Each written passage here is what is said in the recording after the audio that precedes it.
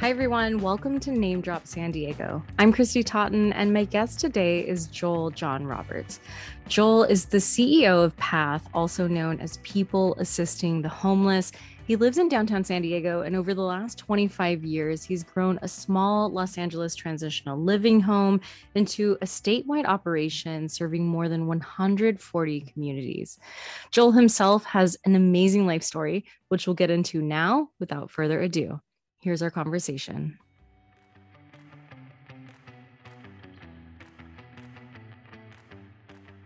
So, Joel John Roberts, thank you so much for being here today. You are the CEO of PATH here, which is based in San Diego, I guess. Can we start with just a bio? Can you tell me what you think is important for me to know about you? Thank you, Christy. It's a pleasure to be here. I am the CEO of PATH, People Assisting the Homeless, and PATH Ventures, which is a housing development agency of PATH. I'm actually based in San Diego. However, PATH is statewide. We work in 140 cities besides San Diego throughout the state of California. We actually serve throughout the state 20% of all of California's homeless population. That's incredible. And so why is homelessness your issue? How did you get into this, and why is it important to you? So I've been running PATH for 25 years, and to me, helping people who are homeless is very personal. My last name is Roberts because when I was just days old, I was actually abandoned by my birth mother, and I went to an orphanage. And when I was 2.5 years old, I was actually adopted into the Roberts family. So for the first couple of years of my life, I had no home, no name, no family. And I just feel like I really resonate with the people on the streets. I wasn't like literally living on the streets of California, but there was just that emptiness and that gap in my life that I feel like people living on our streets have similar emptiness and gaps. So this is more of a calling and not a job. And it's about success stories. And I do want to tell you, because of 23andMe, about 1.5 years ago, my biological family actually found me. And we interacted during COVID. And last month, the month of July, I actually traveled to Hong Kong, where I was born, and met my biological family and my mother. It was very wonderful and positive. And this is part of the success that is in my life. And it's something that I want to provide to other people is success stories. What an incredible story and how heavy and emotional. Can you tell me more about your trip? I mean, how did it go? What was it like meeting your birth mom after all these years?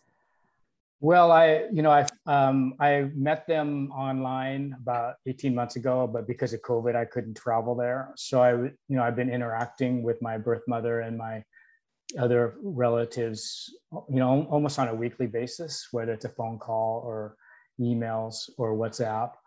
So by the time I went there, it was, I knew them, they knew me. And although it was emotional, it was still,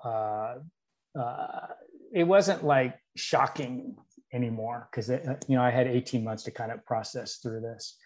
But the local paper there, South China Morning Post, picked up on it through some of my sharing on social media. And so they wrote a big article about my journey as well. Wow, that is so incredible. Well, you mentioned sort of an emptiness, in your heart that you've carried around. I mean, did this help with your healing at all? Definitely so. It's kind of full circle. It wasn't like I was looking for my biological family, but like I said, there's just a little sense of emptiness, and now it's filled. I know what happened to me, and I knew my birth mother gave me away because she couldn't take care of me at the time. She was 19 years old, and 19 years old girls back in that day in an Asian society, just don't have kids without out of marriage. And she blessed me by sending me to the Roberts family, who gave me my name, my education, my future. the love and a family. So, and that's what we want to do at PATH. Same thing. You know, most people don't see people who are living on the streets with people with names or with families or being loved. And that's something that we want to do at PATH. Yeah, I read an essay you wrote, as you said, you've been doing this over 25 years, saying, you know, you would think that in that time you'd be able to make a big dent, and that's not necessarily the case. You know, the situation just keeps getting worse. When I think about homelessness, a lot of the time it does seem so insurmountable. You know, we're out there, we're doing things, PATH especially, right? But I mean, how do you tackle such a big problem? Well, first of all, you know, as I shared, I've been doing this for 25 years, and I've been in every 10-year plan to end homeless committee or new homeless initiatives and new funding across the state. And every time everyone says, you know, we're going to end this in 2 years, or we're going to end, you know, stop homelessness and all this stuff. And we all know, I mean, we're not blind. We see the tents and the RVs and the cars and people sleeping on the streets and then in the parks and on the beach, not only in San Diego, but all across California. And I do think that there's a sense of kind of despair, even with the people who are housed, let alone those who are not housed. But I still have hope. What I feel like is my generation, who have been leading agencies for 20 years, 30 years, we failed.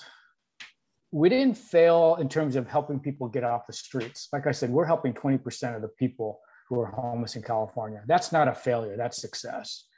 But we failed in changing the system that will stop this. And that's what we're starting to find out now, is that it's not just simply setting up a bed or handing out a sandwich to somebody in the parks or feeding people. It's about building enough homes, affordable homes for people who are not even homeless, but struggling so that they don't become homeless, and building enough homes for people who are homeless. And we haven't created a system, and we haven't even changed the system to have enough housing so that everyone has the right to a home. And until we do that, we're failing.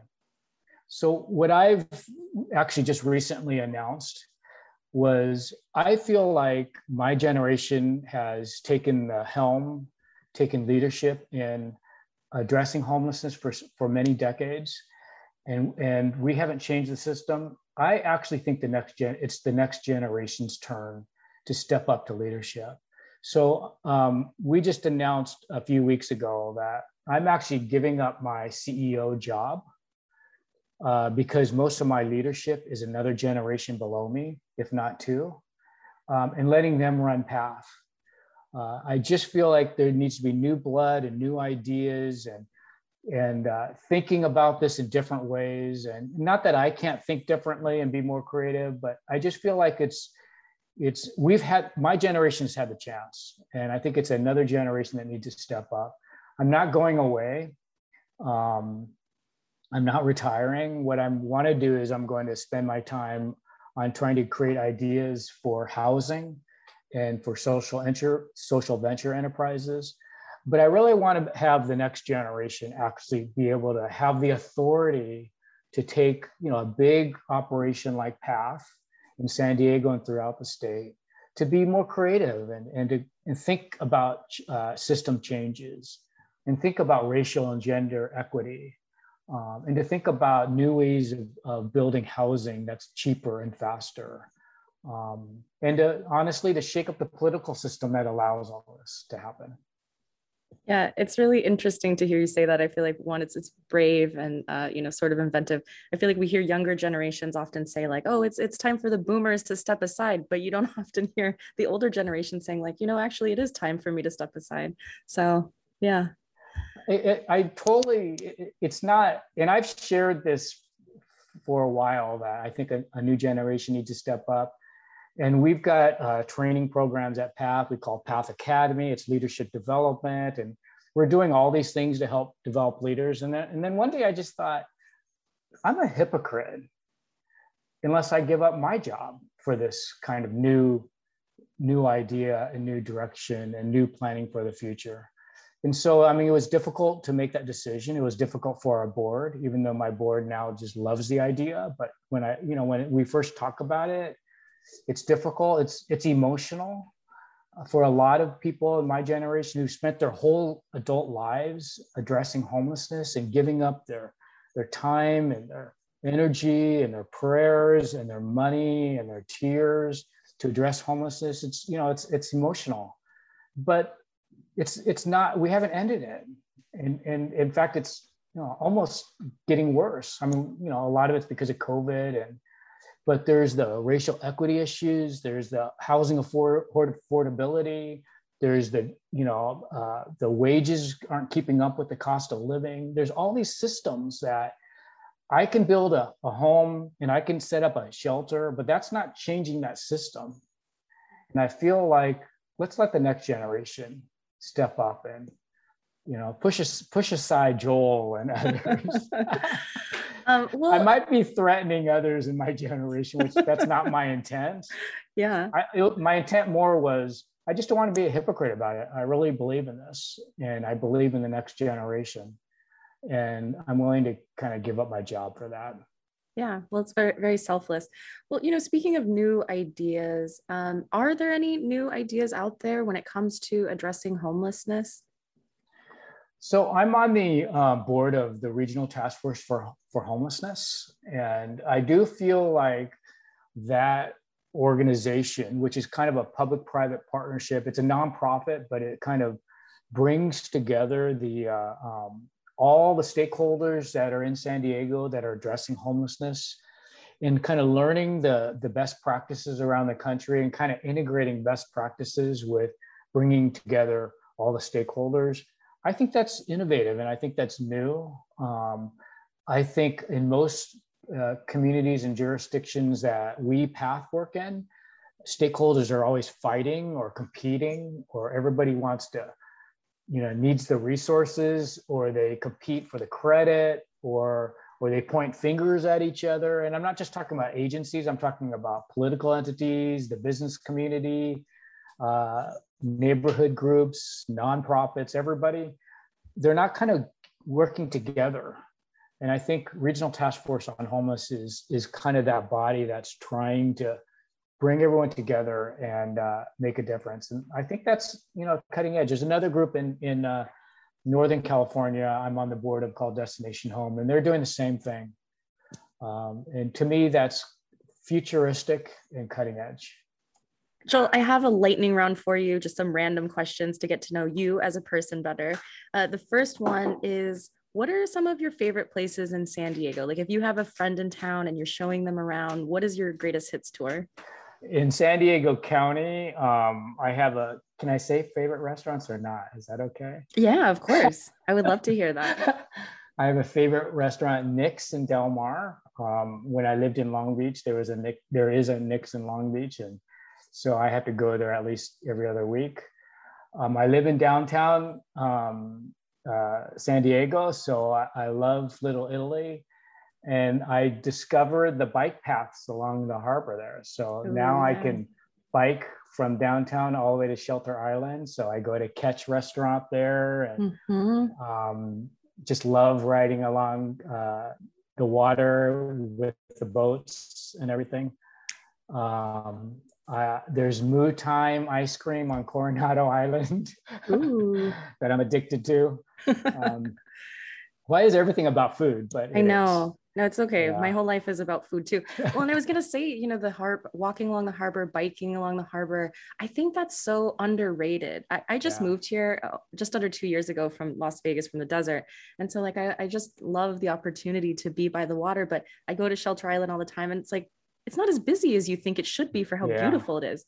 I mean, maybe it's our secret. Of course, maybe now it will be a busy, right? Yeah, we shouldn't give that secret up.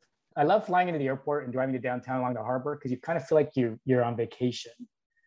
with the Yes. palm trees and the water and the boats. Yes, I feel the same way. Every time I drive that stretch on, Harbor, whatever it is, Boulevard, I always think whoever designed this is just a genius, coming from the airport and Yeah. you see downtown unfold and it's so gorgeous. Boboi, Boboi. It's a gelato spot Love it. downtown. It is so good. Oh, you've been. Oh Yes. man, Yeah, I'm love it. addicted to the chocolate one. Um, okay, let's see. What are some of your hobbies? My number one hobby before COVID was to travel. So I pick places that, like, I've volunteered to rescue abused elephants in northern Thailand, and volunteered at the Panda Breeding Center in Chengdu, China. Went and visited the Taj Mahal and Angkor Wat in Cambodia. And I love to kind of pick places that are just like really cool. And I love to travel. Yeah. So you're an animal lover, but also there's that service element for you, even when you're on Yeah. vacation. And to go to countries, where the language and the smells and the sights and the people are just so different than, my life here. So if you had to eat one food forever, and that was the only food you could eat, what would it be? Oh my God. um, I'm addicted to hamburgers. Yes. Yeah. And I don't know if you call it food or not, but I love red wine. That's a good combo. Okay, you can choose two. So sometimes I go to Del Frisco in downtown here and get a hamburger and a Bordeaux. Ooh, yeah, that sounds like a great combo. I think if I had to choose a last meal, it might be, yeah, cheeseburger and a Bloody Mary. But I think wine actually does sound Close. better. Just a lot of salt. What's the best advice you've ever received? When I was in graduate school, when I was young, I took a leadership class, and the professor told us young up and coming leaders that the successful leadership is not how you start your career. Successful leadership is how you end your career. And that was part of the reason why I did my transition of giving up my job, is part of ending my career in a successful way. Hmm. Yeah, that's a great answer. And just final question, what's an item on your bucket list that you really want to do but haven't been able to yet? Oh boy, I've hit a lot of I've do you hit buckets? I don't even know how you say that. Yeah, I don't know either. I don't know where that phrase comes from. um, Gosh, I can't think of. I've kind of, COVID, because I can't travel anymore. COVID's kind of like stopped my creative juices on what to do post Yeah, COVID. I feel that. So I don't know. Well, I know you're not fully retiring, right? You're gonna just No. sort of step into the background, but I mean, Yeah. what would you do in retirement? Well, my goal is not to retire, but I mean, I think if I retire completely, I would just continue to travel. I like to write, so I would probably travel and write. Awesome. What kind of writing do you do? I wrote a book about homelessness called How to Increase Homelessness.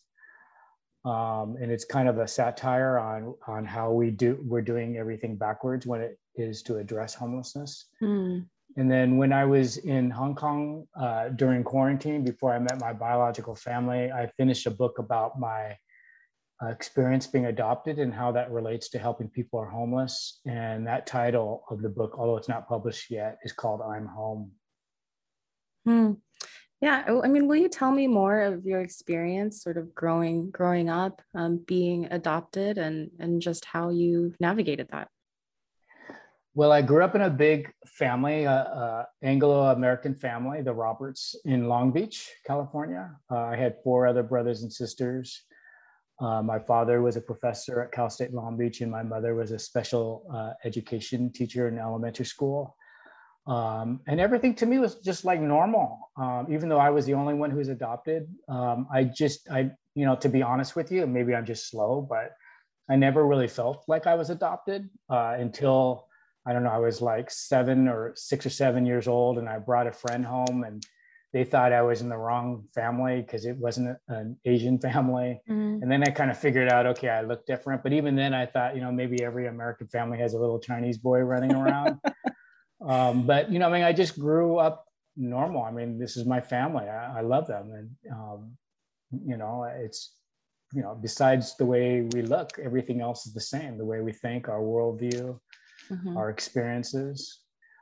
So it's been just, a very blessed life.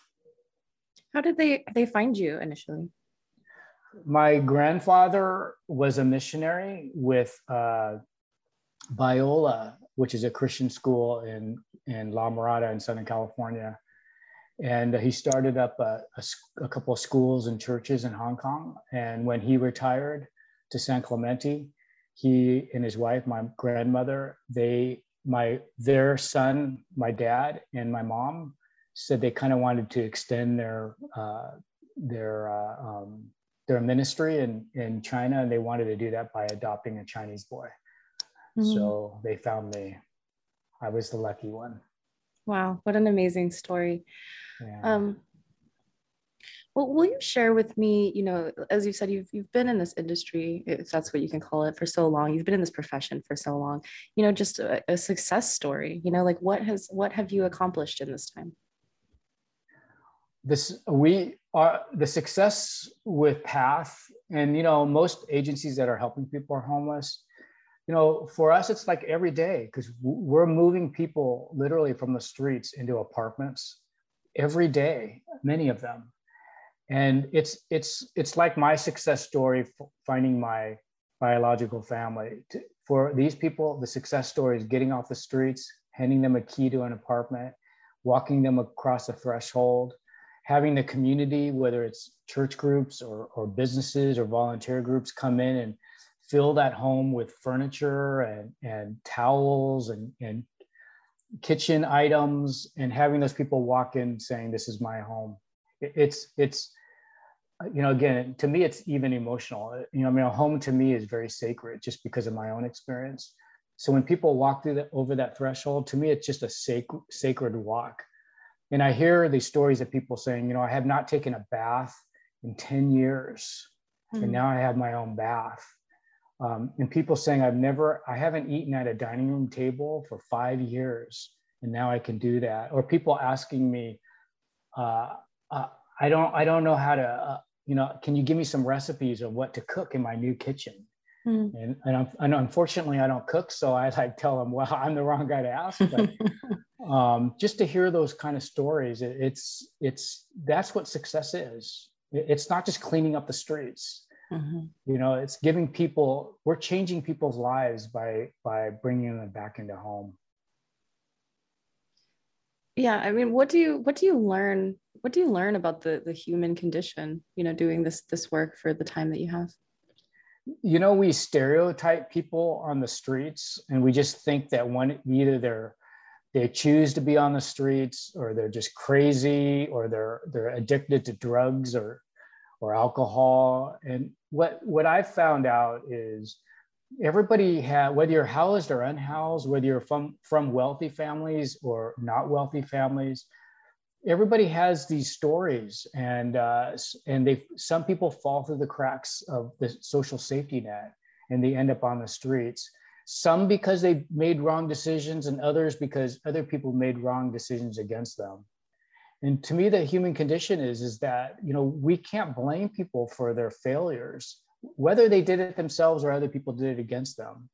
That we just have to accept them and do whatever we can to help them succeed and get off the streets. Going back to what you said earlier, the quote your professor told you, it's not how you begin your career, but how you end your career. What is your answer to that? When you're done working on this issue, how do you want to be remembered? When I want people to remember the end of my career as being mission driven, that my career wasn't something for me to make money off of, My career wasn't to make me look good or be popular. My career wasn't about any sense of like political power or influence. It was about the mission of helping people and paying it forward. And that, am I willing to do whatever it takes, including giving up my job to do that? That's, to me, that's success. The success isn't, having someone end their career and people hate you, or they think you're, not moral, or you're selfish or whatever. To me, a successful career is being selfless and humble and doing whatever it takes to help other people.